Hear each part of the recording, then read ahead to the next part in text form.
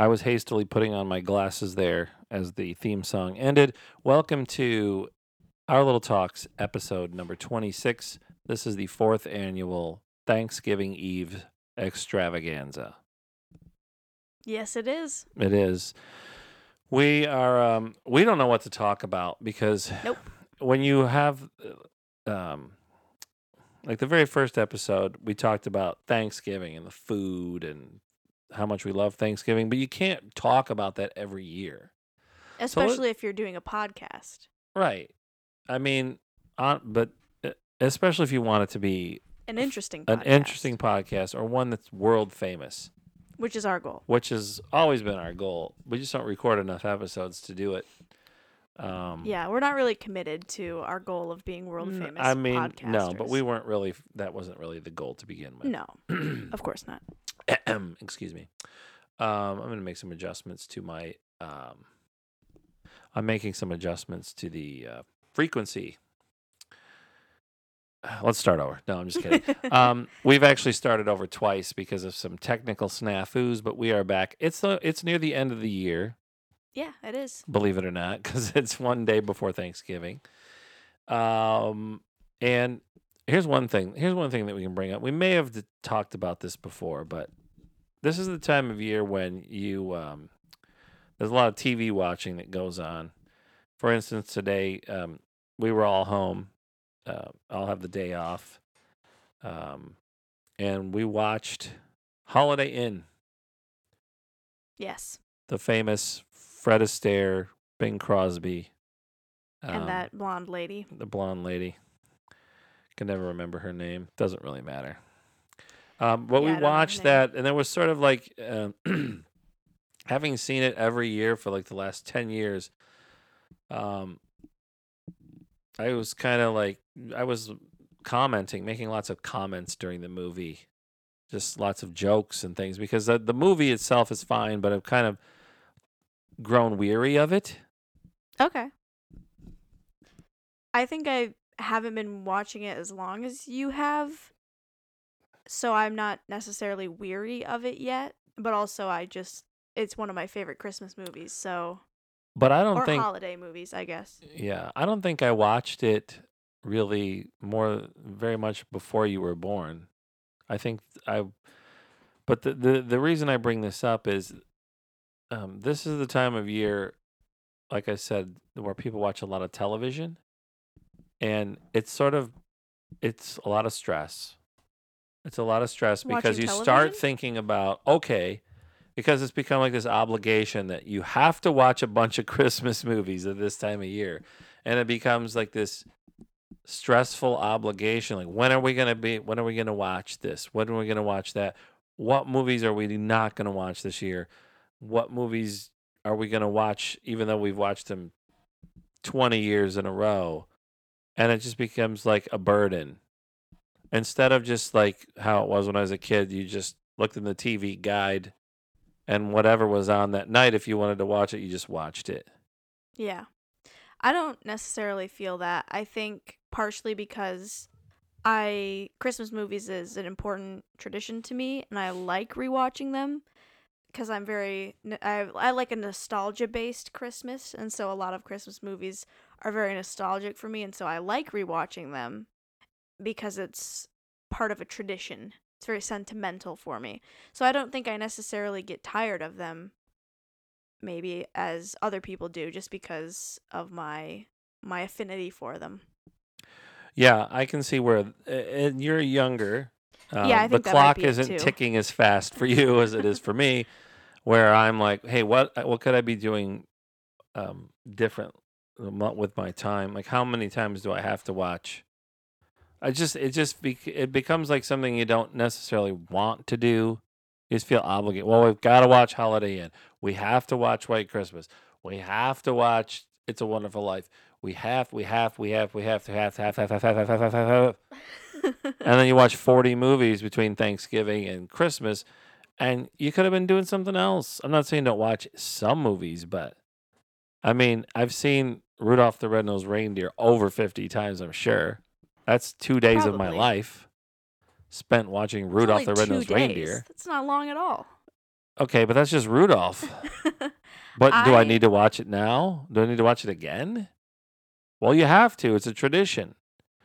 well, I think some I have people. it memorized. I'll do it for you right now. We'll spend this next hour. I'm just going to do the entire show of Rudolph I just to think prove a point. for me, it doesn't tradition. It doesn't feel like, oh, we have to do this because it's a tradition.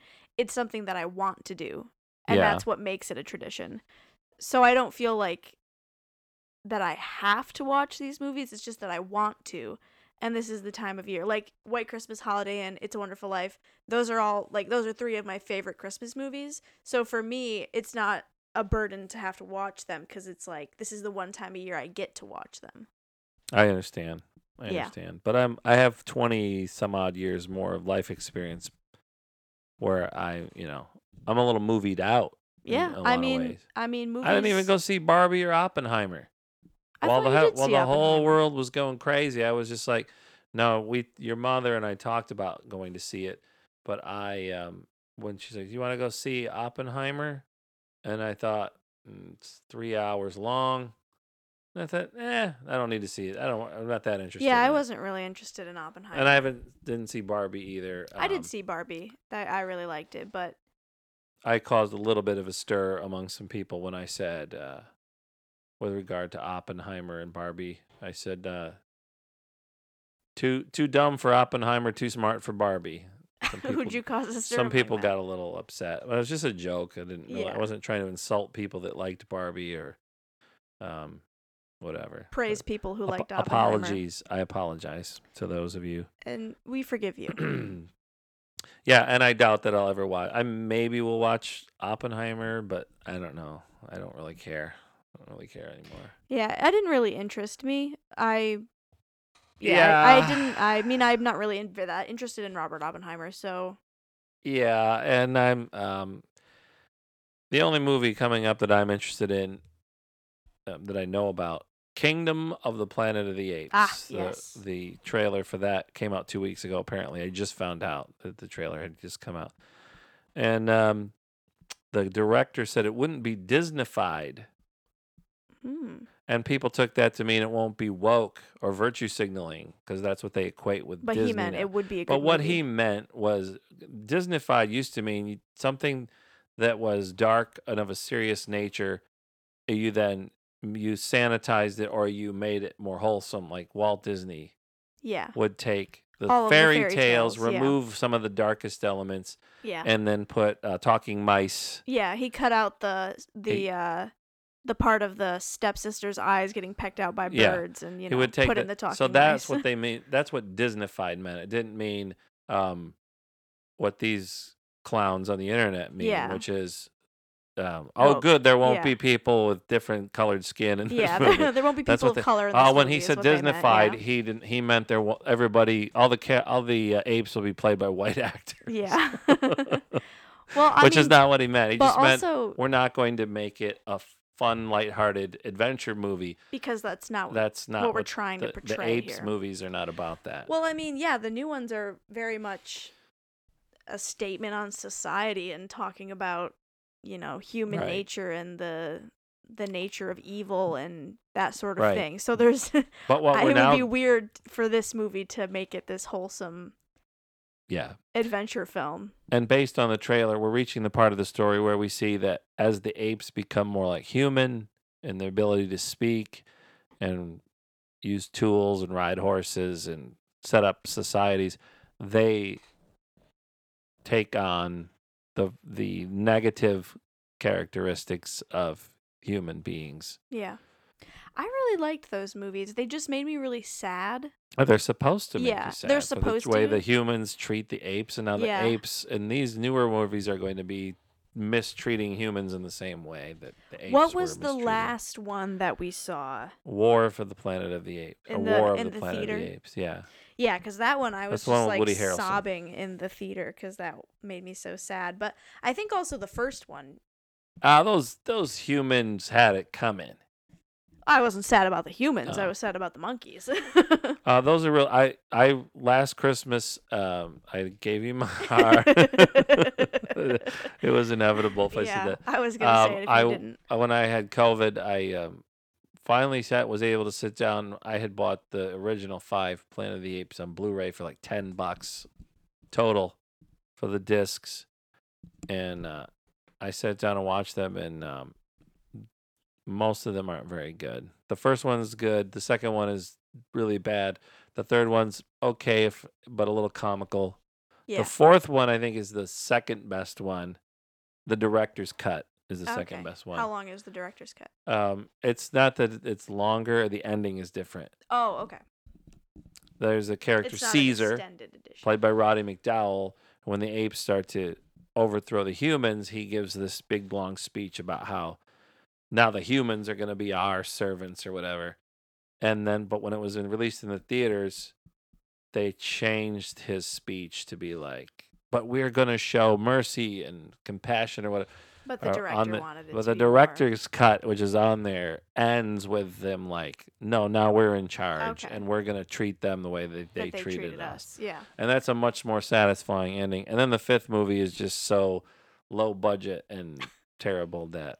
But these prequels, if you want to call them that, if they are indeed prequels, the 3 most recent Oh yeah, I Apes guess they movies, would be prequels. Yeah.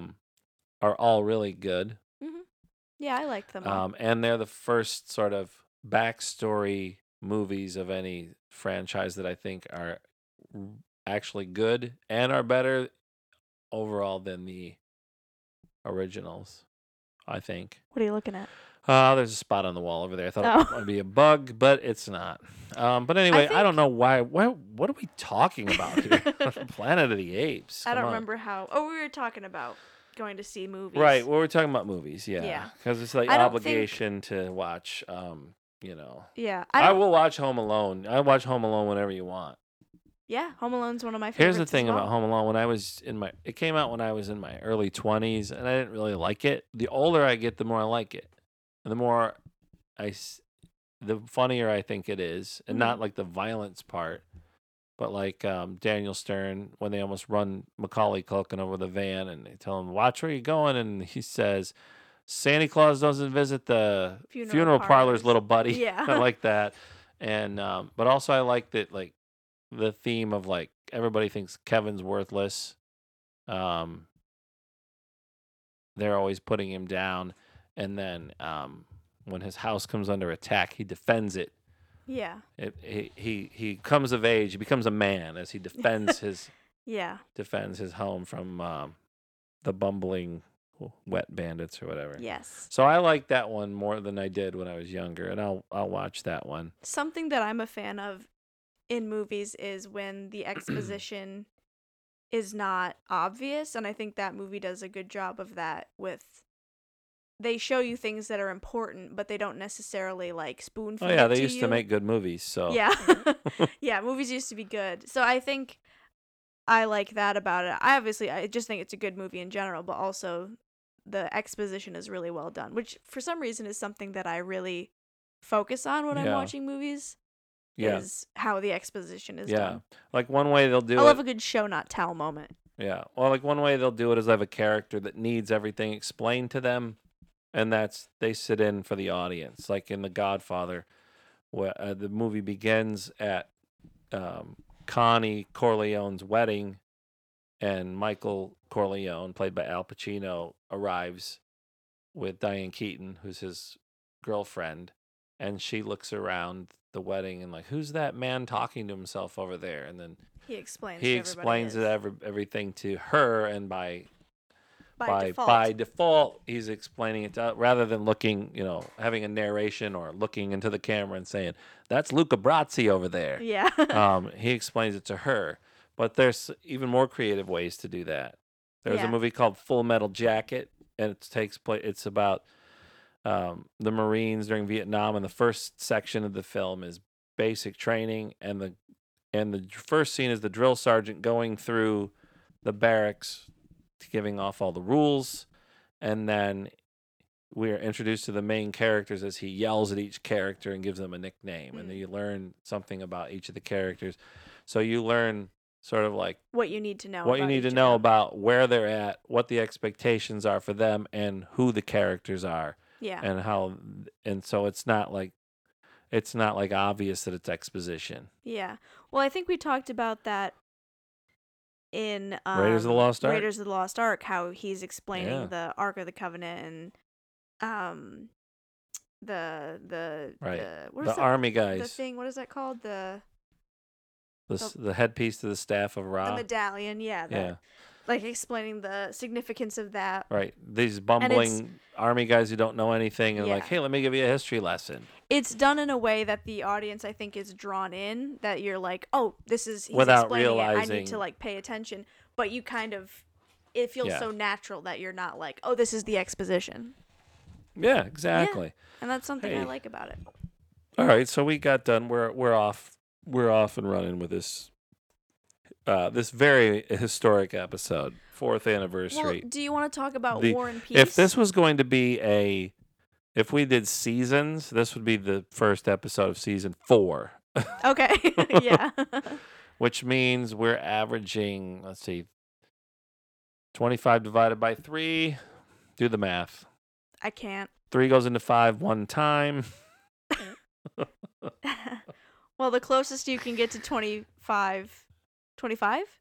It's about 9 episodes Yeah. a year, basically. Yeah. Roughly is what I'm Roughly. guessing. I don't know. Did I Approximately. do that right? Did I do the I math have no correctly? idea. I don't think I did. Yeah, I have no idea. 25 divided Did you 3 wanna goes talk into about 9 times War and 3 is Peace? 28, about 8 episodes. Because we've both read at least part of it.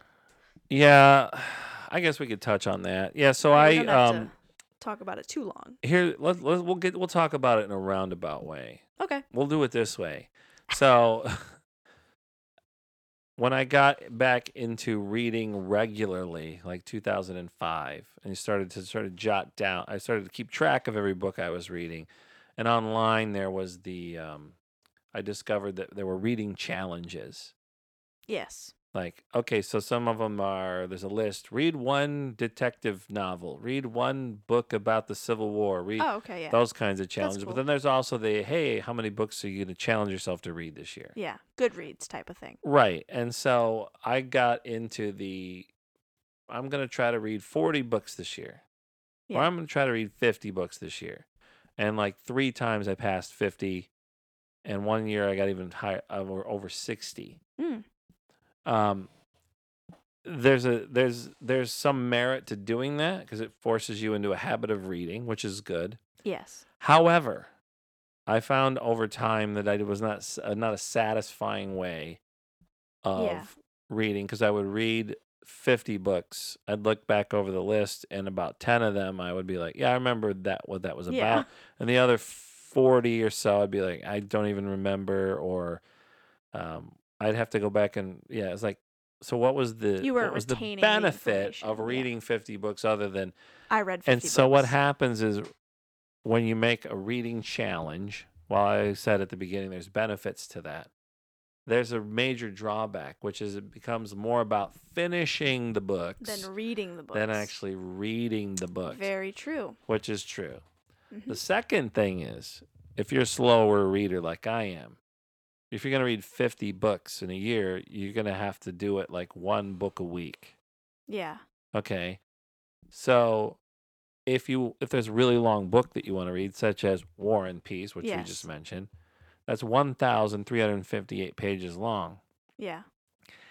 And the print's small, and it's not, and we'll talk about this, it's not incredibly complicated. It's not an easy book to read, but it's not like Hard to reading understand. quantum physics. Yeah, Okay, it's not easy to read, but it's not hard to understand. Right.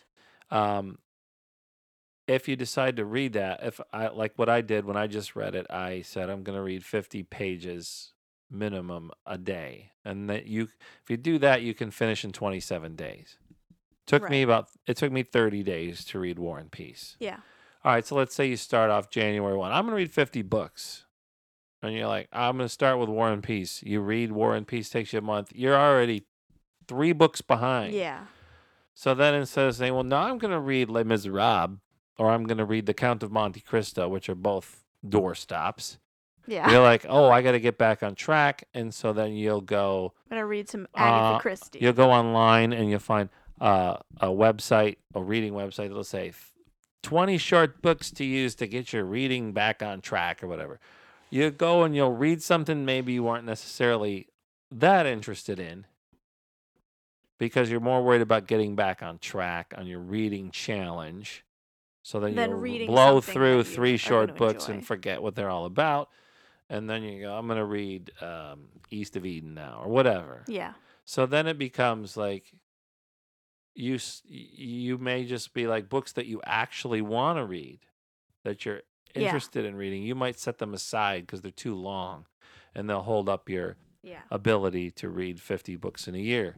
And then you get to the end of the year with your 50 books, the 50 books list becomes a flex or a trophy case Yeah. It's just a show off that that you you put a read this little many. thing on your MySpace on your MySpace page saying 50 books. I met my 50 book challenge, and the 35 people that still of the 2,000 friends you have on MySpace, the 35 of them might might just click like to help make you You feel had better about yourself. 2,000 friends on MySpace? No, I'm just saying. Oh, a lot okay. of people, it's just Just an I don't even example. have MySpace. Well, I thought maybe you did when MySpace still No, existed. I don't think I ever had a MySpace page. But the point I'm trying to make is reading 50 books a year or setting a challenge can really become more about showing off than Mhm. actually taking the time and reading a book that you want to read. Like, for instance, this year I've read Moby Dick and War and Peace, which are longer, kind of complicated books that I've always wanted to read. But because I was always worried about reading 50 books a year or whatever, I stayed away from them because I'm like, that's going to slow me down. Yeah. And so, You should do 12 books a year and just read one a month. well, this year I didn't really set a challenge, but I think I've read 20 books. But Oh, that's by pretty just taking my time and reading things that I want to read rather than that I have to read good. Yeah. or feel like or that I've got to read a short book because I got to get caught up or whatever. Yeah.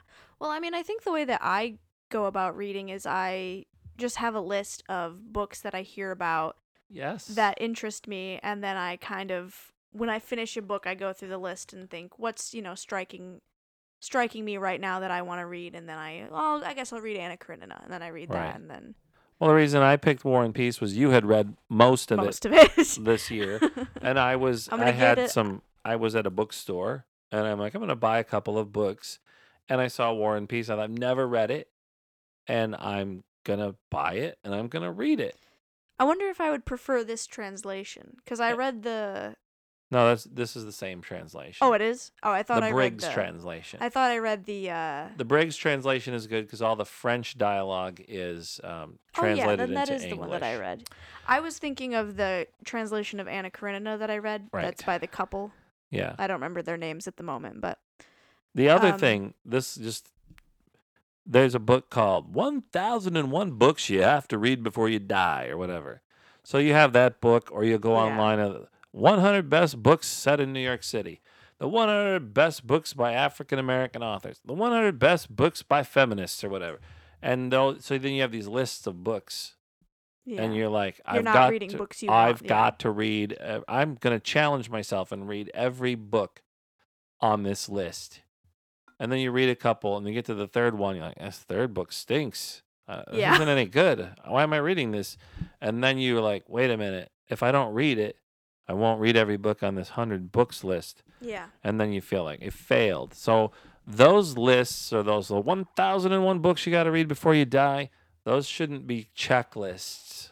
Those should be Yeah. suggested reading. Yeah, because the books that I have, I don't know if I'm going to read all of them. I'd like to read all of them, Yeah. but I don't know how many are on the list. Actually, I don't know if it'll tell me. 'Cause And it's your to read list can get so huge because you're like, oh, I can't read that right now because I'm trying to finish Percy Jackson and the Olympians or Yeah. whatever. I'll read the Lemony Snicket books, but first I have to read whatever. Yeah, well, right now I'm reading Mansfield Park by Jane Austen because Yeah. I've read all of the other Jane Austen books, and that's the only one that I haven't read. Yeah. And I haven't been able to find a copy of it at our home library here, but the university library at the school I go to had a copy, and so I thought, hey, What? Wait, you own a lot of Jane Austen books. Why don't you have a copy of Mansfield Park? I never bought it. Never read it. I'm So sure your mother. We have all. Your yes, mother but has she all has of the them. nice copies Right. that I'm not allowed to borrow because I'll ruin them. Right. Yeah. Which I'm not Those blaming are just her. those I are will. just showpieces. Yes. Those are the kind of books you put out There's 31 in books. the living room so that everybody can walk by and go, "Oh, you a like Jane Austen? Oh, yes. set.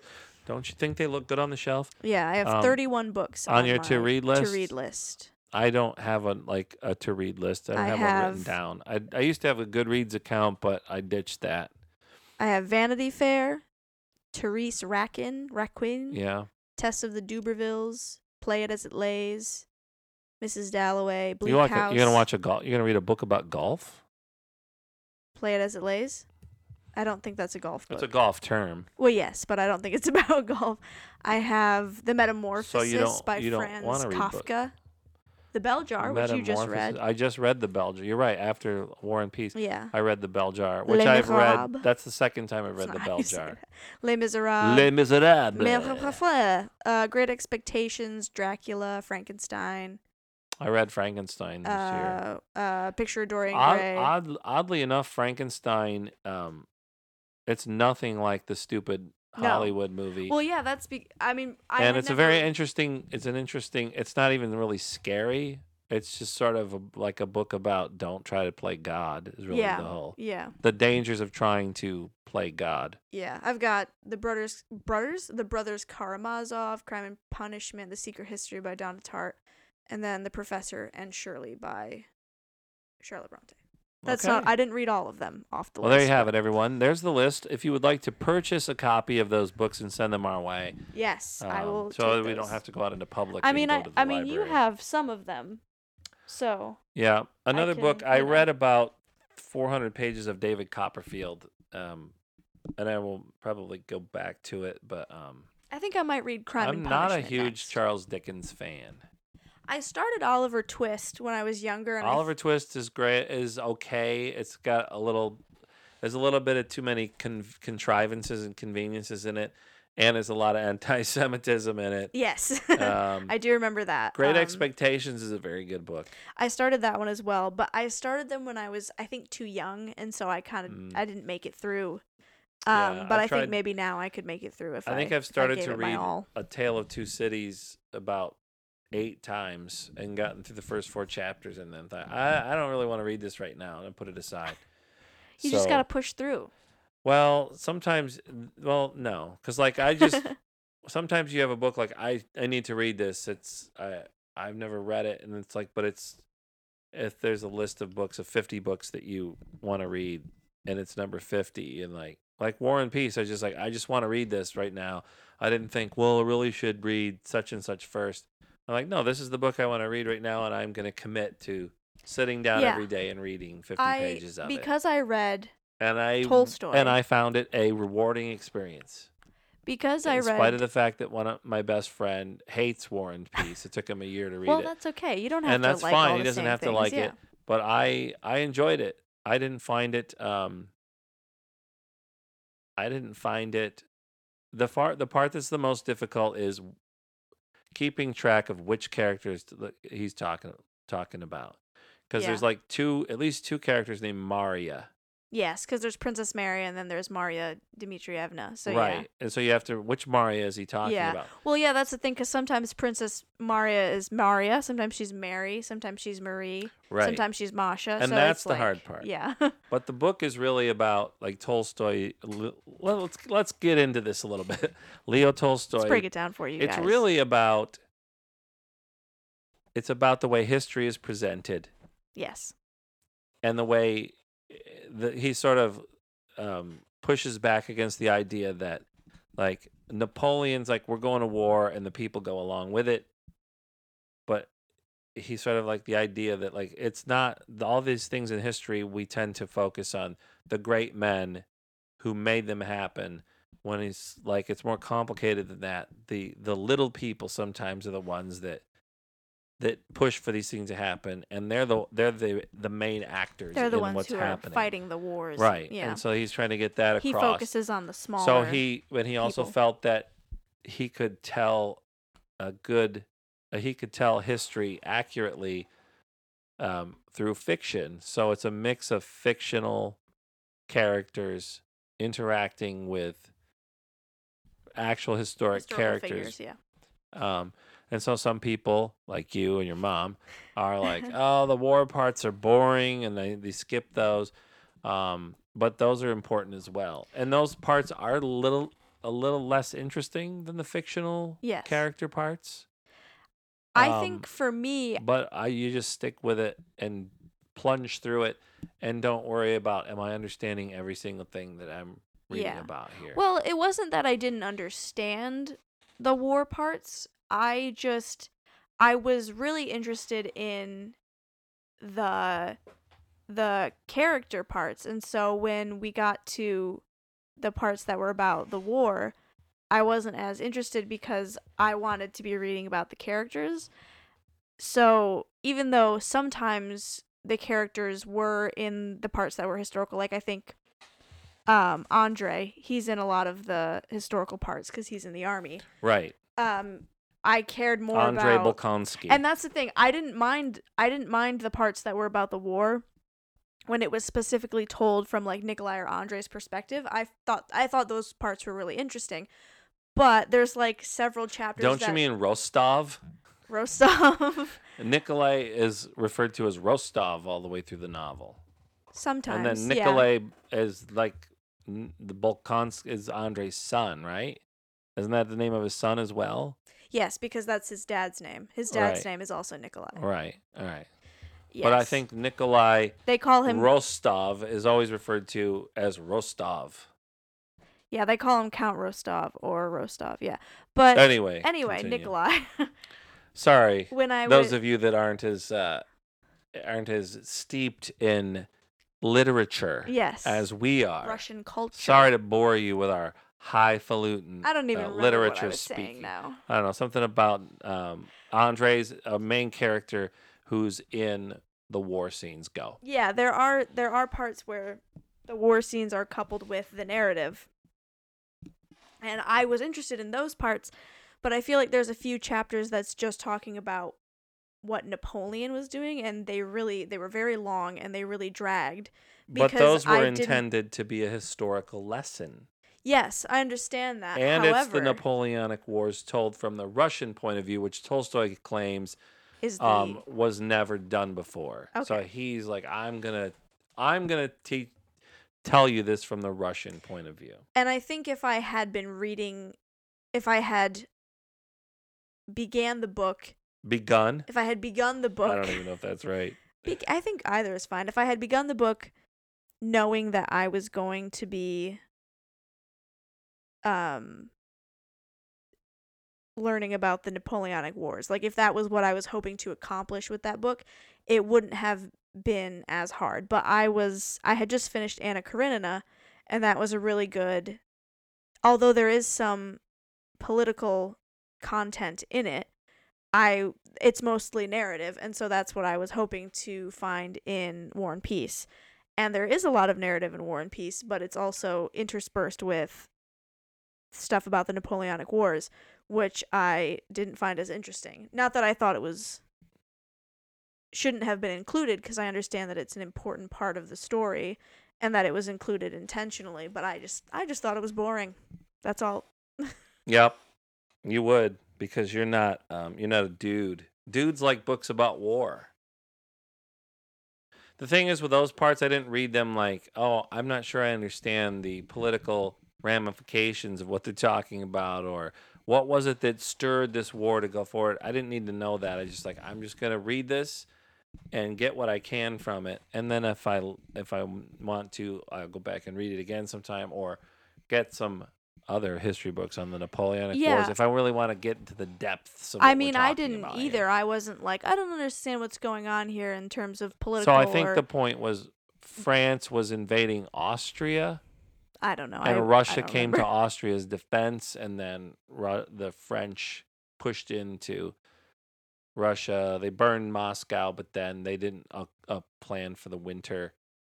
And the lack of resources, because they were in Siberia, I right? think, for and then they had to push their way back to France, and then the Russians chased them, and Yeah. So yeah, no, but the only part of the book I really didn't like was the epilogue, which is Yes. Which I haven't read.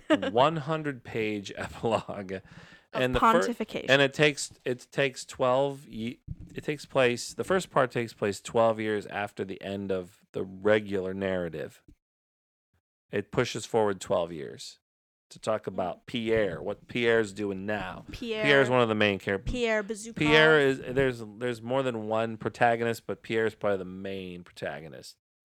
Yes. And then after that, it's like 50 pages of I almost said Hugo, but it's Tolstoy Yeah. talking about, I don't even remember. As I said to you earlier, it was just bro's just yapping. Yeah.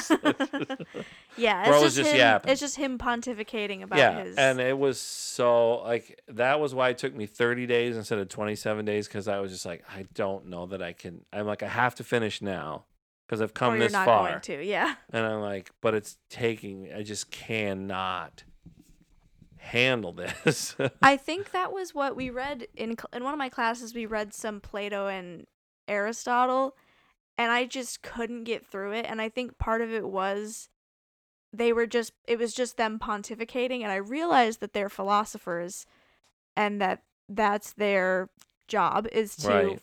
philosophize. But I was just like, he's just talking to hear himself Bro's just talk. yapping. Like, I don't understand what he's saying. He's repeating things. He's just like, Yeah. Bro's just yapping. but if we and do Bro this, thinks then he's wouldn't him. that mean that we're also doing this, and that's a result of this? And I just kind of was like, I can't, like, I can't read this. Bro can't read this. No.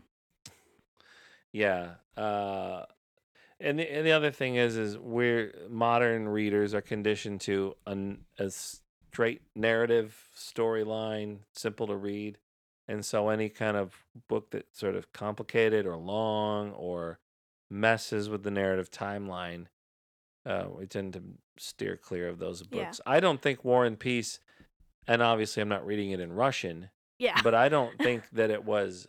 I So you didn't don't find speak it. Russian. I didn't find it like it was challenging to read, but I was never like, "Oh, brother, this is too much for me. It's just too over my head." Yeah, I didn't really find If that either. It was just and really people long. think a lot of people think if you're reading War and Peace, like you think you're better, you think you're smarter than everybody. I'm like, you don't It's have not to that really be hard of that a smart book. to read it. Get the translation where you don't have to flip to the footnotes to understand the French dialogue, and you'll be fine. Yeah, I read Viet You by just have Charlotte to- Bronte, yeah. and that had French in it, but Yeah. it was footnotes, and I was like, I really wish I had one that I don't have to flip to the back of the book Yeah. for, because it made it so much harder to read for some reason. And I would also say, don't read War and Peace just so you can say I read War and Peace. Like Yeah, try I to mean, I read it read it carefully and sort of get to know the characters Yeah, and understand. You're not going to understand everything, but you have to commit to it. It's going to take time, and it will teach you patience. And it's really hard to be patient and spend a lot of time with that when we're all used to the TikToks, as I like to say, and the short form art yeah. or whatever you want to Well, call I it. had decided to read it because I had just read Anna Karenina and I really liked it, but having read part of War and Peace, something that I realized, which was something that I talked about with one of my professors. Well, actually, he's not my professor, but Yeah. he's a professor in the department that I'm in. He was saying that he finds the characters in Anna Karenina to be more compelling, that they're more interesting, and that he cared more about what happened to them Yeah. than what happened in War and Peace. Sure. Your sister and I made the pumpkin pie for the 19th year in a row, I believe, for tomorrow. Nice. For the I'm big excited. meal. I'm excited to eat it. I'm let's do how many people let's talk over under how many people on the Macy's Thanksgiving Day parade. Let's say out of 30 floats. I don't know how many floats there are. I'd have to look it up. Hey Siri, either my MacBook or my dumb iPhone. I don't think I have Siri activated on either one of them. Hey Siri, how many Hold on, no, you. floats are in Hold the on, Macy's parade? Hold on, stop. What you have to do, that's your phone. It's not. Hey, How many floats are in the Macy's Thanksgiving Day Parade? I was holding down on the button, so it was. Siri doesn't know that mess. How many Ask floats are AI. in the Thanksgiving Day Parade? Ask Chat GPT.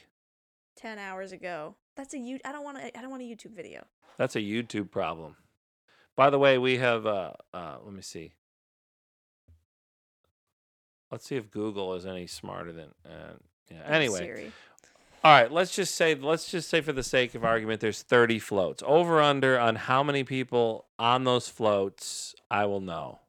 I say I'm setting the over under at 3.5, and I'm gonna go with the over. There are 26 floats. 26 floats. All right. So out of 26 floats, I'm going to say don't read any of the names if you see them because I want to be surprised. Yeah. In the old days, I would have known everybody. But I will say I'll set the over under at 3.5. Your phone is causing sorry. feedback on the 3.5. Yeah, that means that if I know who 4 people are on the float, I lose the bet. What are you betting? No, over under 3.5. I say I'll know over 3.5. Okay. So if I only know 2 people, I lose the bet that we just made, which was nothing. I'm gonna say 25 floats. I'm gonna say I'll know 7. No, I'll know. Oh, you're gonna know way more than that. 11 You're of them. well versed. You're gonna know each of the members of the band. Yeah. By the way, I saw a thing. I didn't realize there's a Back to the Future musical on Broadway. Yeah, it's not good. And they showed a girl on the news who was there to see it, and they were interviewing her afterwards. And on the screen behind her, because it was after the show, it says "Make like a tree and get out of here." So that's their way of telling the audience that it's time to go. Good. Just make like a tree and get out of here. Just thought I'd add that. Yes, I tried to listen to the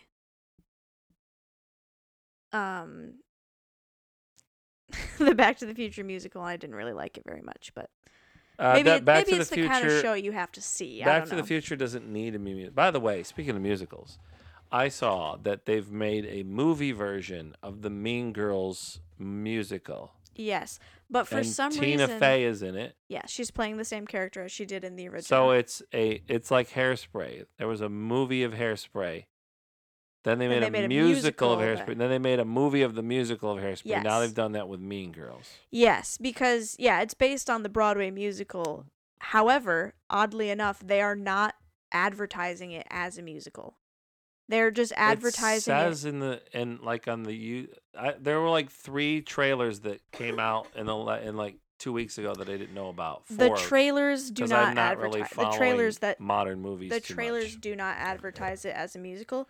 There's only one trailer where one of the characters sings, and it's for like 3 seconds.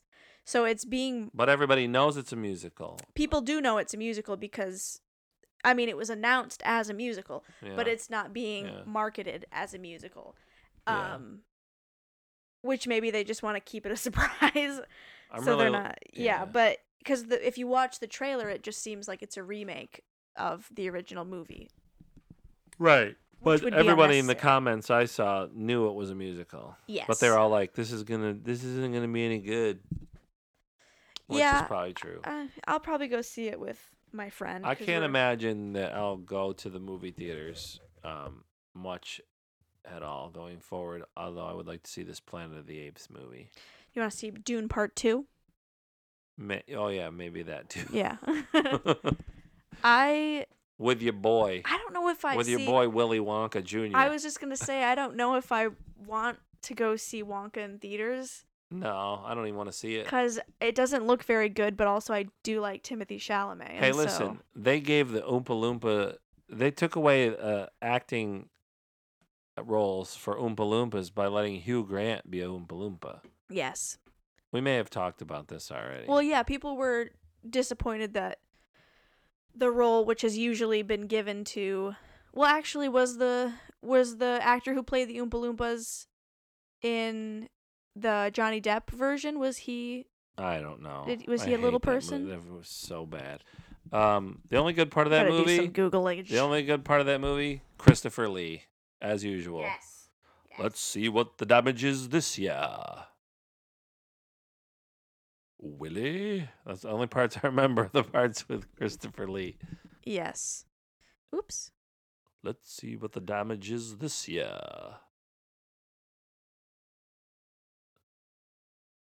Yeah, so He's not an Oompa Loompa. he is a little person. The yeah, it's a role that has always been given to people that are little people, and so giving it to Hugh Grant is weird because it's like, They should have had Donald Trump play it because they're orange. oh, there you go. Because I know people were like, why not just cast an actor with dwarfism? Because there are As soon as we wrap this a lot up, of I'm going to actors. drink a root beer. Oh, good idea. I don't know why I brought that up. Which was the same thing with This is the part where I say this is the worst episode we've which ever is the done. same thing with the Snow White movie because they just made them all CGI instead of having weird. instead of having Anytime someone brings up Rachel Zegler now, I just say she's weird because of that clip of her saying. There's a Inside Out 2. I'm not gonna go see it. I'm not gonna see either. Oh, now Inside Out. The thing now is, Riley's a teenager and she now has anxiety. Here's my thing. Like, okay, we get it. Here's my thing. How I understand that anxiety and fear are different emotions. And it doesn't sound like Louis Black is the voice of He's anger not. anymore. And Bill Hader isn't the voice of fear. There's no point then. But I understand that emotionally speaking, fear and anxiety are different. But would not anxiety just be an extension of fear? It wouldn't be a completely different emotion character, I feel like. Well, let's ask Yoda. Fear is the path that leads to the dark side. Fear leads to anger. Anger leads to hate. So they're separate then. They're fear, anger, and anxiety are separate. Well, I'm not talking about anger. I'm just saying fear and anxiety. Nobody ever asked Yoda what anxiety, how that, yeah. what side of the force is that? That's got to be the dark side of the force. No, maybe, I don't know. Talking about. No, but all I'm saying is. So, start talking about Star Wars again. You brought it up, not me. I know. We did a whole episode on Star Wars so that we could get it out of our system. Well, I also think. Which brings me to. Anyway, go ahead. Which I think the thing with Inside Out was that it was a great movie. It was a great movie, and it was a new concept. It was like and it something new and something different. And I talked to a psychologist who said, "Yeah, this movie it was brilliant. It really understood psychology." Yes, yeah, and I think a lot of like child psychologists recommend showing it to your kids so that they can. But this next one's understand. just a cash grab. But yeah, what I'm saying is. It was such an original idea, something that hadn't been done before. Now you're making another one. It's not as special anymore because now it's just a rehash for money. Yeah, that's the whole thing where the There's sequel, no it used to just be the original movie done slightly differently. Yes. Exactly. I've never seen Jaws 2, but I assume it's just a bunch of people getting eaten by a shark, going out into the ocean knowing they shouldn't be out there because there's a shark, and they keep going out there anyway. I mean, is that what the Jurassic Park sequels are? I don't know. I've never seen any Jurassic Park sequels. Me neither. I've only seen the first one. There's some movies that I've just the first one told me everything I need to know. Well, and yeah, I'm learning that now.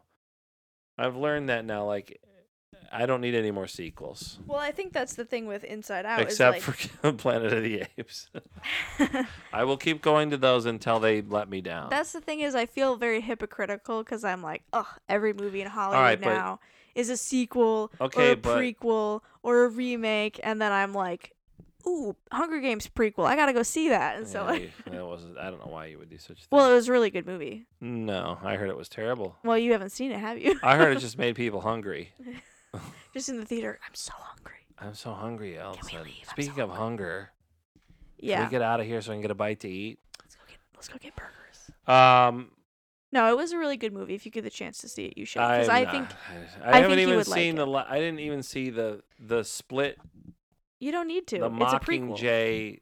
I know, but I didn't even finish watching the Hunger Games Death Slaughter movies.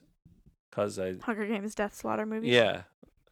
I didn't watch the last two. That You was didn't one watch book. Mockingjay 1 and No, 2. because I didn't like the books. I was like, I don't really care about the movie. I think you'd like them. I I liked. think you'd really like Ballad of Songbird and Snakes. No, you're wrong. I think you should give it a chance. You're wrong. I'm not gonna watch that. I'm not watching that stuff. That stuff's not good. It's not healthy. It's not healthy to watch those things. Now you made me mad. I'm gonna read the Brothers Karamazov. Okay. But but I did get a collection of Flannery O'Connor complete short stories because that came recommended. There you go. I checked that out of the library. I Because as I have time coming up off from work for the holidays, I thought, I'll read a lot of books. I'll read a lot during that time. But you're going to be like, Dad, we got to watch you can't even think of Jingle All the Way or whatever.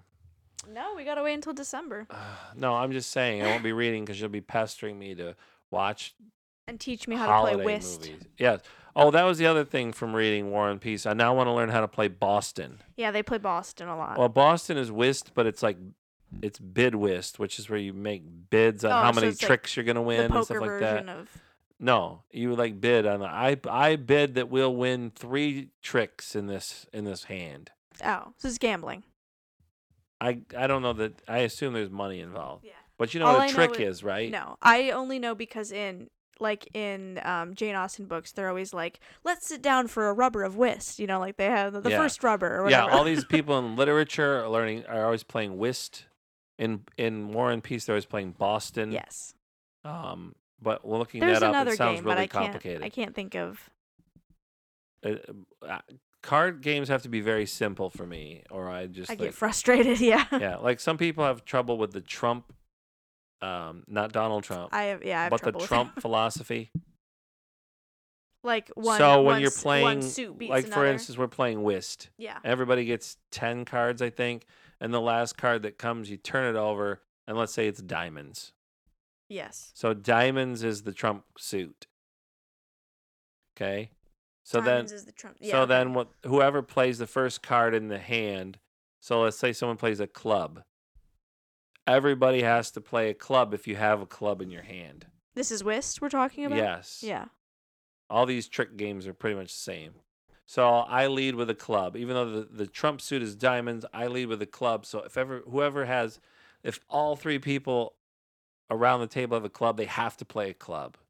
Mm-hmm. So then everybody plays, and whoever has the highest ranking card wins that trick, and they take the 4 cards. What if 2 people each have? Then whoever wins the trick plays, they lead again. Then you play a club. Oh, I guess that wouldn't. And then you go around, and someone in their hand doesn't have club in their hands, they can play another suit. So if you have diamonds, let's say I lead with a club, and then the next person has a club, so they play their club, and then you don't have a club, so you can play another suit. And diamonds is the trump. You throw you have a 2 of diamonds, you throw a 2 of diamonds down. Then I win that trick. If the other person has a club and has to play it. Otherwise, they may throw a 3 of diamonds down, and then they win it. Oh, okay. So you're really just trying to... If it's clubs going around, can I put down, hearts? Only if you don't have a club in your hand. So then if somebody leads with a suit, you have to follow suit. That's what that comes from. If you don't have that suit in your hand, you can play one of the other suits. And then, so if I put down a heart, she just then learned the person what follow suit next comes to me has to play a heart. Right. So if I lead with a heart and they have a heart, they have to play a heart. And do you go around the circle once? That's or do you the trick. You just keep going? No, it's the trick. Whoever of the 4 cards has the highest ranking card. And then do they get all the cards? Suit that they led with, or if they play a trump card. Let's say everybody plays I lead with the ace of clubs, mm-hmm. and then you play the king of clubs, and then the next person plays the queen of clubs, and this person throws out a 2 of diamonds because they don't have clubs. The 2 of diamonds wins because diamonds automatically trumps everything, no matter what the rank of the card is. And but unless they put down a 2 of diamonds, and then the person next to them puts down a 3 of diamonds. 3 of diamonds. So exactly. I tried to teach you guys this with euchre years ago, and you guys were 3 years old. You couldn't figure it out for some reason. I remember enjoying euchre. I don't know why we stopped playing. Because your mom and your sister couldn't handle it. Oh, well. And we live in the great state of Michigan. Well, let's. Everybody here is supposed to know how to play Here's euchre. what I think. I think over Christmas break, let's learn whist. Let's learn euchre.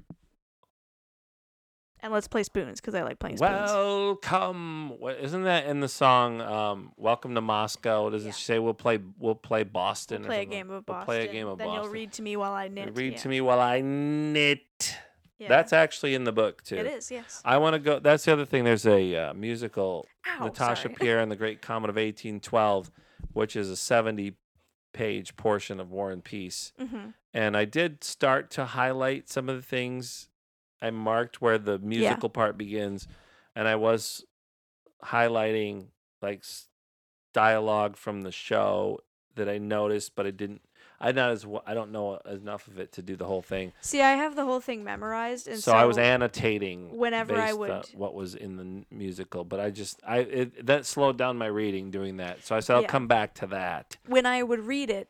But one of the things was that they played Boston. Yes, they play And Boston. you read to me while I knit. That's actually in there. She's reading to Maria. Well, yeah, most of the lyrics from the musical are line for line something that's said in the book, but I don't think it's the Briggs translation. I think it's a different translation. His purse is always open. Purse is always empty. His purse is always empty because it's open to all. That's right out of there. But that might be in the other English translation. The scene with the comet, that's pretty much right. like the same thing. And there's a great scene, and I like this because I texted you the scene where, who is it? It's the two. Is it Sonia?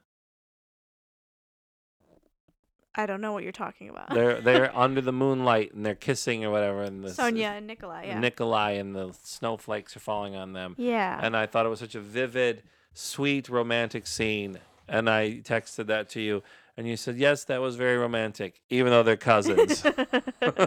Well, yeah, and I thought it was. Stop trying to put modern sensibilities on the freaks of the past. Well, I think it's interesting, though, because By the way, I don't know if you guys noticed in the background, I have not replaced my chair yet. Oh, yeah, you got to get on But that's going to be my birthday gift this year, is a new chair. Oh, there you so go. It won't be... I mean, I think the thing is... There's the squeaking chair. Chair was squeaking. No, Chair was squeaking, bub. I think, I thought it was really romantic because she's wearing, I don't remember what it is, but it's some sort of festival where they all dress up in costumes. And so she's dressed up like an old man, and she's got like ratty clothes and a beard on, and he's like watching her like having fun and dancing, and he realizes, oh, I'm in love with her, while he's watching her dancing dressed up like an old man. Yeah. And then that's when he kisses her in the moonlight in the snow, and I was like, well, that's so romantic. It was very romantic. Yes. And it was very sweet. But they're cousins, so yes, but they are canceled. Cousins. Tolstoy's canceled. But it's interesting because in the book they do touch on that, like her saying, like, well, it'll never, we can't get married because we're cousins, and then Natasha being like, people marry their cousins all the time, like, it'll be fine. I mean, I don't know what happens because I haven't read the rest of the book, and yeah. But in Mansfield Park, she's also in love with her cousin, and so. Yeah. It's interesting because it's like, I want to be like, oh, they're such a cute couple, like I want them to be together, but also because it's her cousin and I'm looking at it from a modern lens, it's hard for me to get behind it just because it's like, I'm like, oh, that's not really that cool. But right. What are you getting at here? Nothing. I'm just saying I'm just expressing I'm expressing my opinion. So,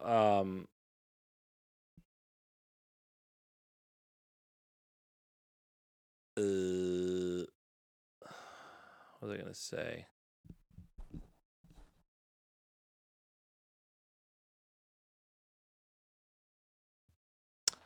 Boy, we can't have any downtime there while we're looking up information on our phone. So I may actually have to go back and edit that long gap out of there. We just passed an hour on there. So all right. We won't talk anymore.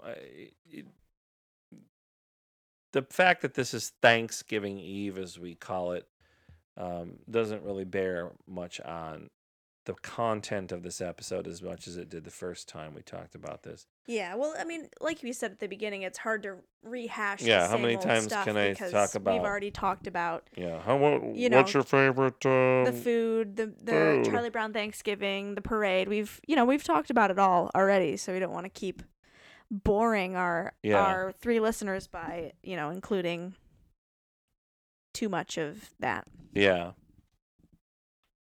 Yeah.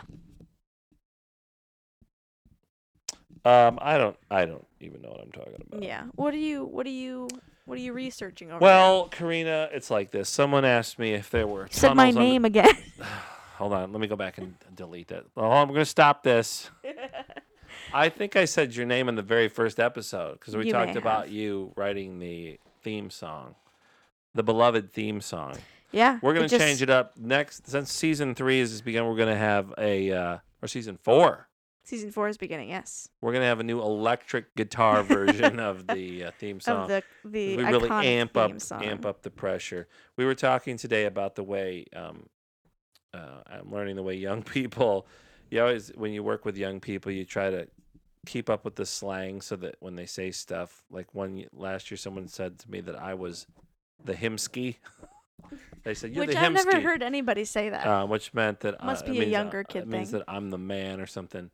The newest one is people saying things like bro's just yapping. Bro thinks he's him. Bro thinks he's him. What's bro doing? What's bro doing? Yeah. Stuff like that.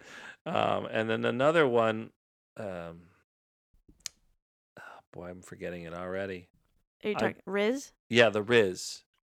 One of the former teachers said that all his new students are saying he's really rizzed up. He's rizzed up. He doesn't know what that means. Yeah. And I think it's a short for charisma, isn't it? I believe so. Rizzed up Well, yeah, means you have charisma. Riz just means game. Like if you're like You have game. You're spitting game to a girl. You got Riz. Yeah.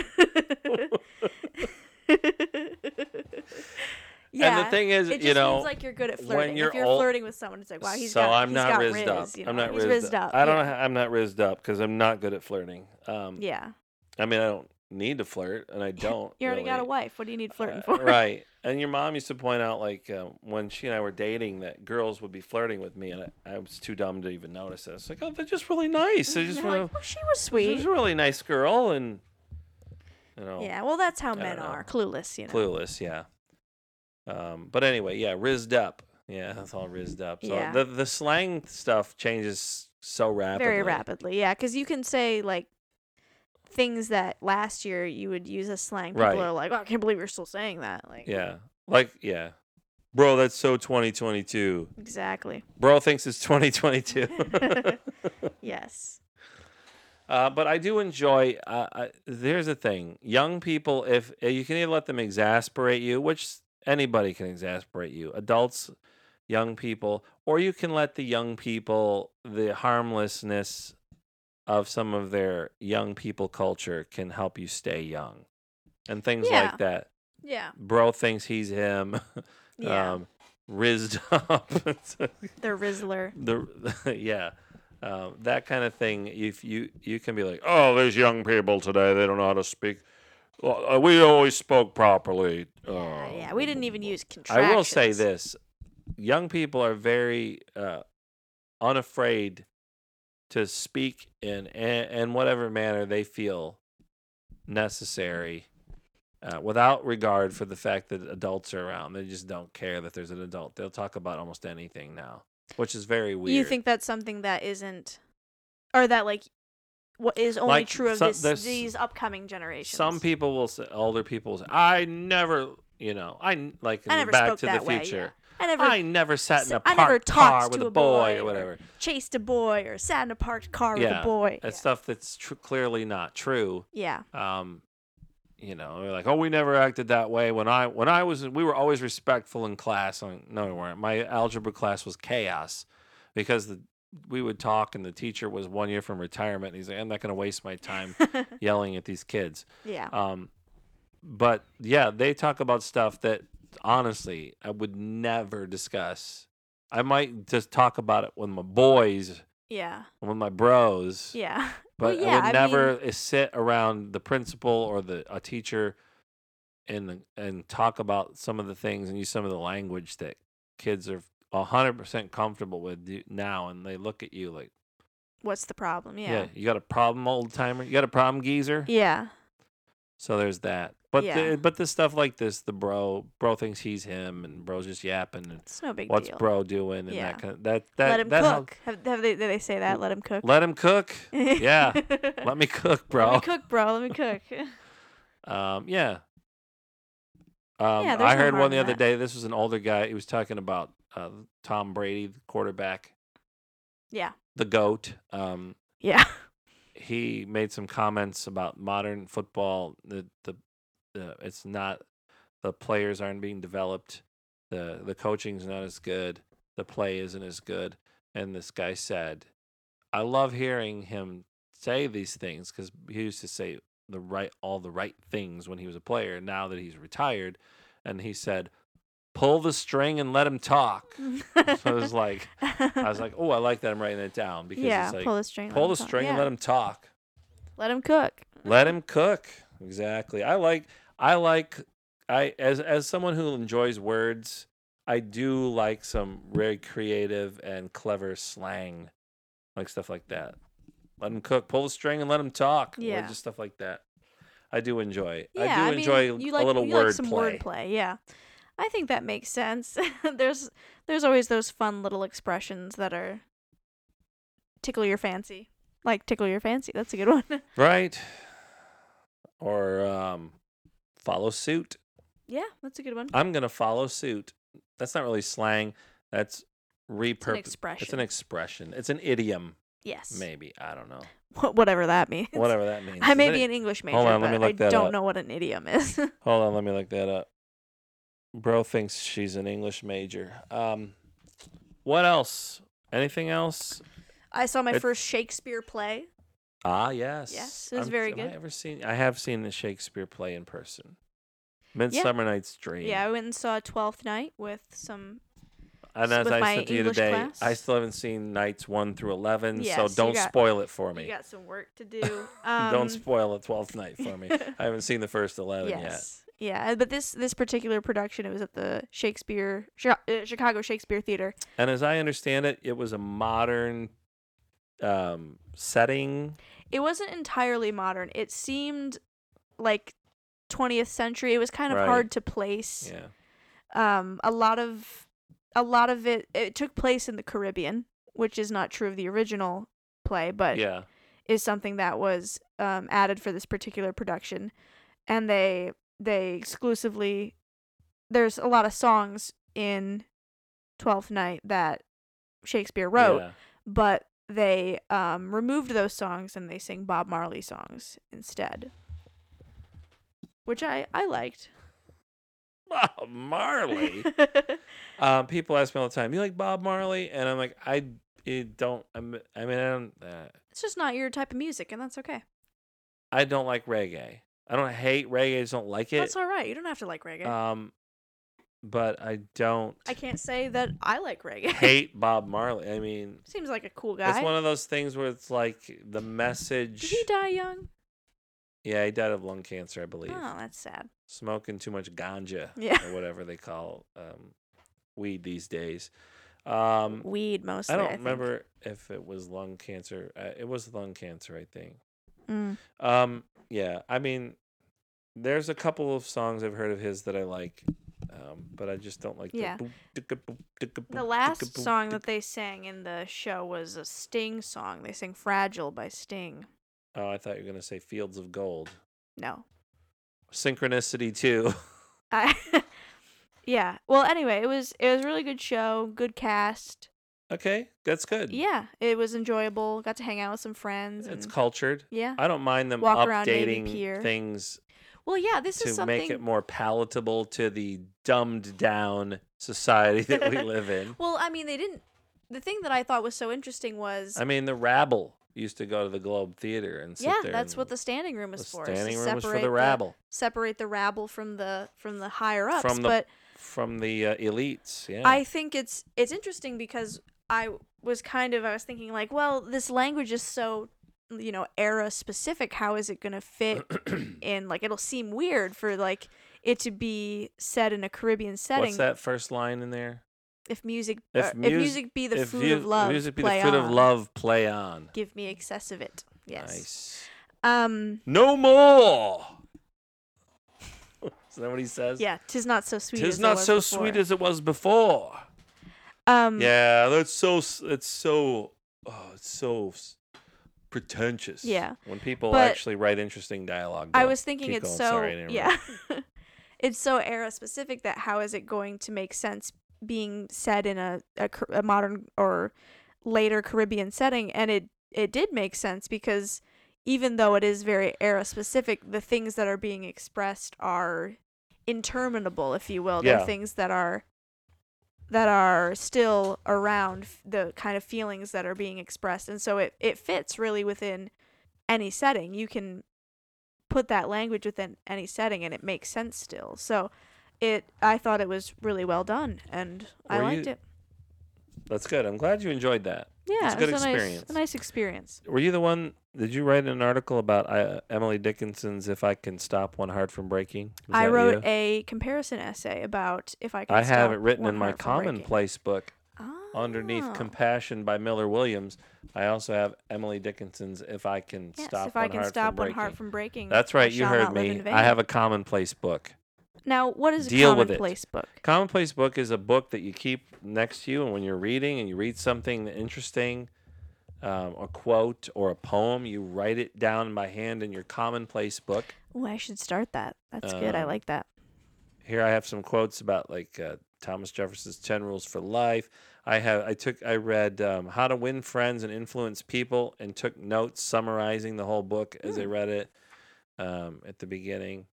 Be a good listener. Talk in terms of the other person's interest. Some poems, some quotes. Just whatever. Just stuff that strikes your fancy as you are reading. Yes. Well, yeah, I wrote a comparison essay on If I Can Stop One Heart from Breaking by Emily Dickinson and Kindness by Sylvia Plath because...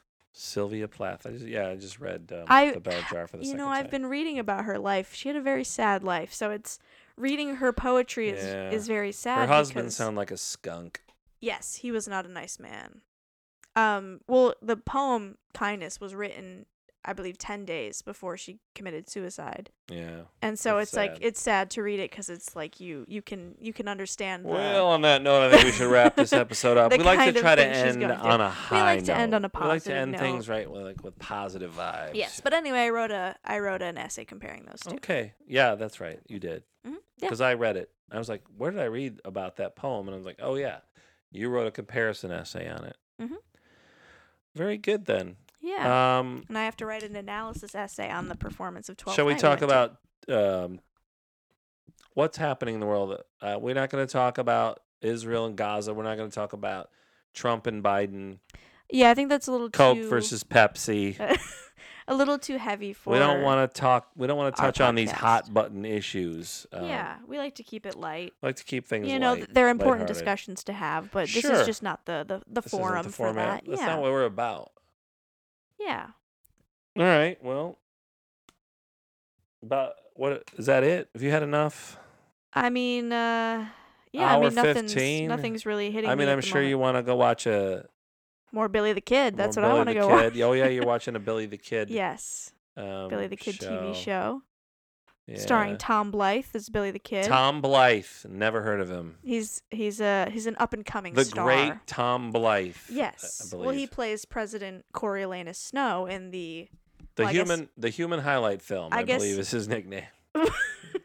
He's not Dominique Wilkins was the human highlight. He's not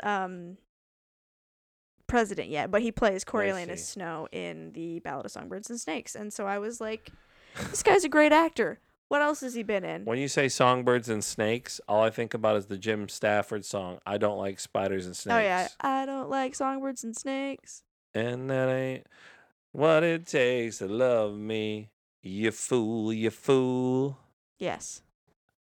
I got silly and I found a frog. Listening who's a big Hunger Games fan. Or a big Jim Stafford fan. If you've been unsure Which is about, one person I know that likes Jim Stafford. If you've been unsure about seeing other than myself, Ballad of Songbirds and Snakes, I highly recommend it. If you've been unsure of watching a movie that sets up this diabolical plan to have people murder each other.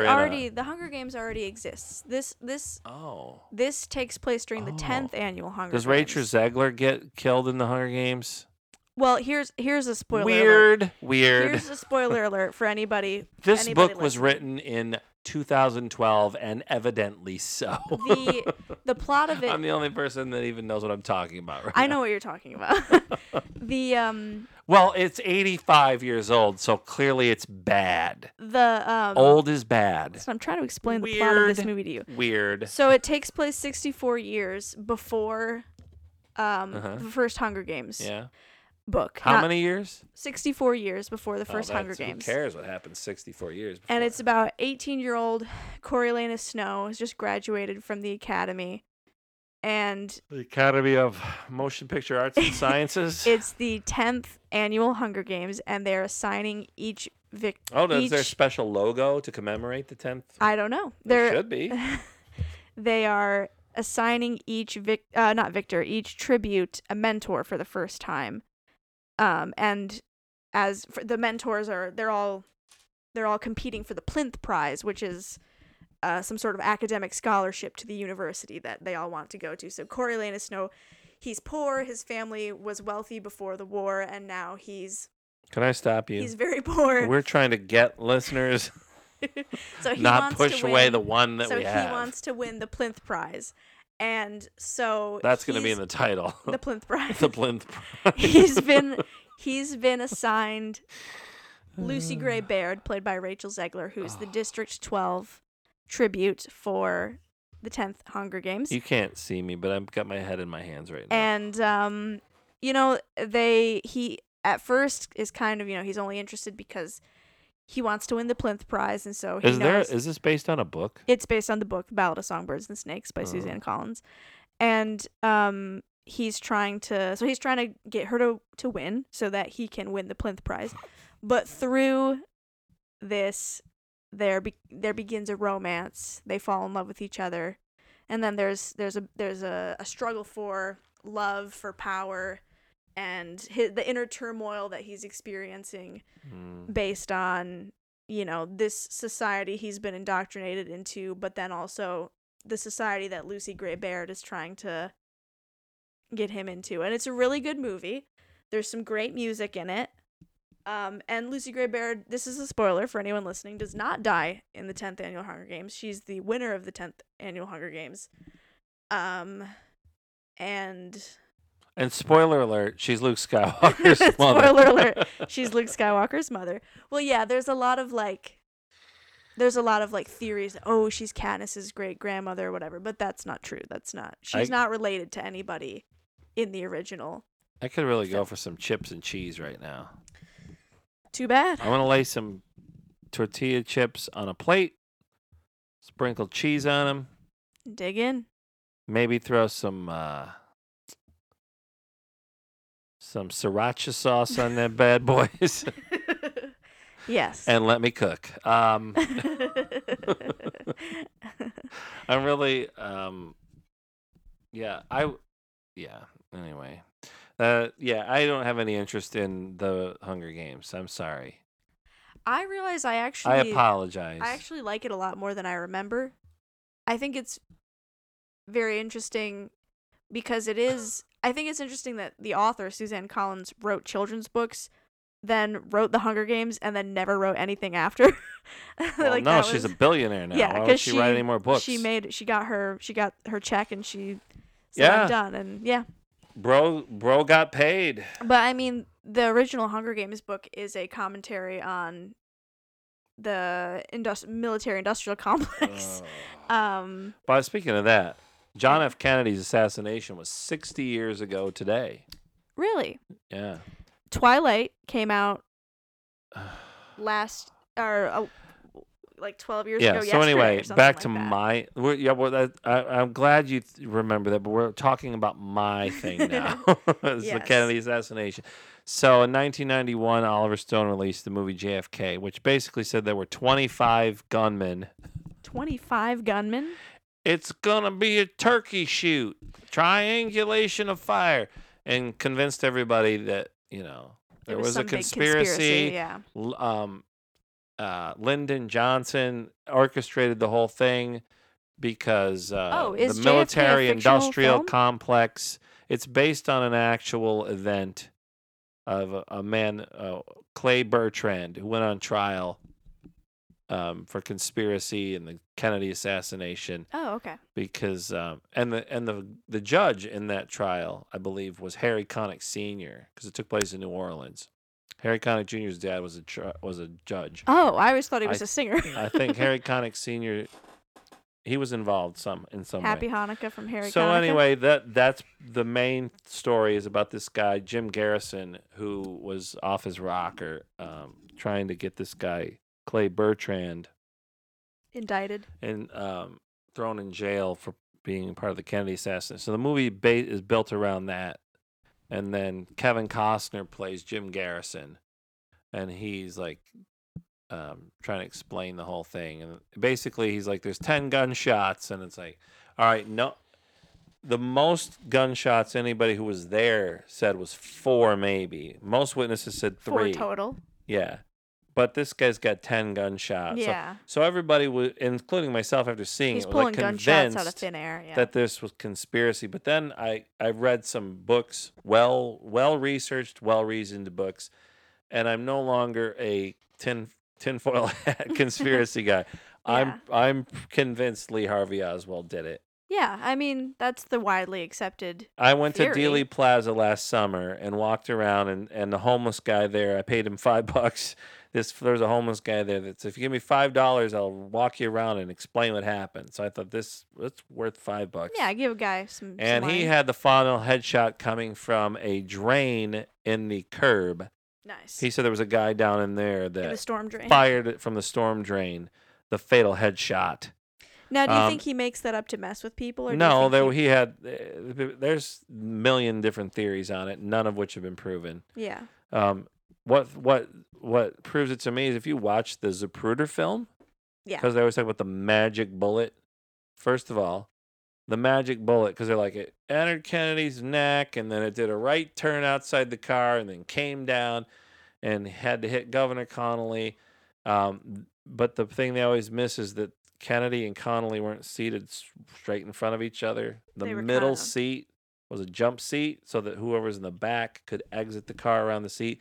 So Connolly was actually sitting more towards the center of the car. Okay. So a bullet coming on an angle from the Would've book hit both of them. depository could easily go through both. And if you watch the film carefully, when they come from behind the freeway sign, as Kennedy's arms come up like this, yeah. you can see Governor Connolly lurch back in his seat, and you can see him flinch backwards, reacting at the exact same time. And everybody acts like it's not there, but it's there. You can see it. Yeah. I'll show it to you later. But I am of the opinion, as That Lee Kevin Harvey Costner says in Bull Durham, I believe Lee Harvey Oswald acted alone. Yeah. I believe it, 100%, 100. If there was a Now- conspiracy, some evidence There would be evidence of would it. have come forward by now. Well, it wouldn't be a bunch of, let me ask the you this. autopsy photos were doctored. And Yeah. how could all that evidence be doctored and covered up? With hundreds of people would have to be involved, and none of them have come forward. And there was this whole thing about Well, they've all been killed. 300 people who were associated with it died in mysterious Oh, circumstances. yeah. No, they didn't. That book right there on the shelf explains how none of those were mysterious circumstances, and most were loosely connected. How So, many times if you're did listening JFK out get there- shot? Twice? He was hit by one shot in the upper back that came out through his neck. That's the one that made him do this, and then the headshot that hit him. Yeah. And the whole back into the left thing. They're always like, oh, if his head went back to the left, Back and to the left. that means it was a shot from the front because the force of the bullet hitting his head would push his head back. No, actually, the force of the bullet exiting the front of his head would force his head back Physics to the left. people. And they've done ballistics tests and proven that. And Yeah. of course, the answer is always, well, they were done by the government. Yeah. They're covering it up. Yeah. Guys, Lee Harold Oswald, as CBS called him when he was first. Lee Harvey Oswald. It was him. He's the He did it. assassin. He did it. Get over it. You're going to have to deal with it. But nobody wants to believe that. Nobody Nope. wants to believe. The simplest answer is usually the correct answer. Well, and in when this you've ruled case, out the probable, what you must look to is the improbable. I don't know what that's from, but I heard it somewhere. I don't know. All I know is it wasn't a dude in a In a storm drain. Yeah, no, that wouldn't And the happen. guy tried to tell me. I said, "There's no way he could fit there. Look how thin that is." Oh, they changed it. It used to be much Yeah. thicker. Oh, did they? They changed They it just to happened cover up. to change Yeah. it. They changed it to cover up the fact that there was a guy in the storm drain. Yeah. And I've stood behind the fence on the grassy knoll. If you look, I'm like, the angle isn't really right for. Yeah. Uh, I mean, I've seen the Kennedy video before. Yeah, if you watch it in slow motion, Have high they ever def, you can see them react at the same time. remastered it to make it a little clearer There are what's some happening? 4K versions online, but they're kind of not done professionally. Okay. But yeah, it's Lee Harvey Oswald was the assassin. Yes. No doubt in my mind. No doubt in my mind. And there you That's have my it, Uncle folks. Rico from Napoleon Dynamite. Ah, We yes. would have won state. No doubt in my mind. No doubt in my mind. Yeah. There's a movie I haven't watched in a long time. Napoleon Dynamite. I've only seen it the once. Where he says, that guy says, "What did you do all summer, Napoleon?" I was at my uncle's house, ranch in Uncle's Montana, cabin. hunting wolverines. What do you think, or whatever? Yeah. I used to think that movie was funny, but I don't know that I would anymore. I'm a little too mature Yeah. for that kind of thing. I think it's Bro thinks he's mature. I think it's funny. It is. It's funny. I mean, it's harmless. Yeah, and it's a creatively done movie. Absolutely. Yep. Absolutely. Well, folks, I think it's time for a bottle of root beer. What do you think? I think it's time for me to go lay down, go to sleep. It's only the night is still young, man. It's a big holiday weekend. We got lots of stuff planned. Listen, I gotta be up by 12. I got to be up early tomorrow so I I can gotta be up at noon tomorrow. eat an omelet and watch the Macy's parade. An Waste my omelet? whole weekend. Gonna make an omelet for breakfast. An omelet? Hey, some of us aren't allergic to dairy products. Okay, I so will that's point it. out to you that eggs are not. They're not dairy dairy. products. No, not dairy. After I said that, I was like, wait, eggs aren't dairy Well, I products. mean, if you put cheese on the omelet, then yes. So the but title of this episode is going to be Bro Thinks He's Him, Bro's Just Yapping, the Plinth Prize. and the Plymouth Prize. Well, maybe not. I think you should include the Plinth Rizzed up. Prize. Totally rizzed up. That's going to be the Yeah. title of this art. All right, so thank you for tuning in. This has been episode 26 of our little talks. Season 4 this is the Yep. first episode of season 4. I mean, we're not going to make When another we- episode Until Christmas. when we started this, I was astounded when we got to the second episode. I think we've done pretty good. I think we should be further than episode 26, but I'll accept it. I'll accept Yeah. that we're at this We point. definitely we could have gone We a lot definitely further. could. And if we had a little bit but more of listen. a plan in place and some direction, Yeah. maybe some sponsors, and if maybe actually some Audible, of my if you're friends would actually listening. listen and comment.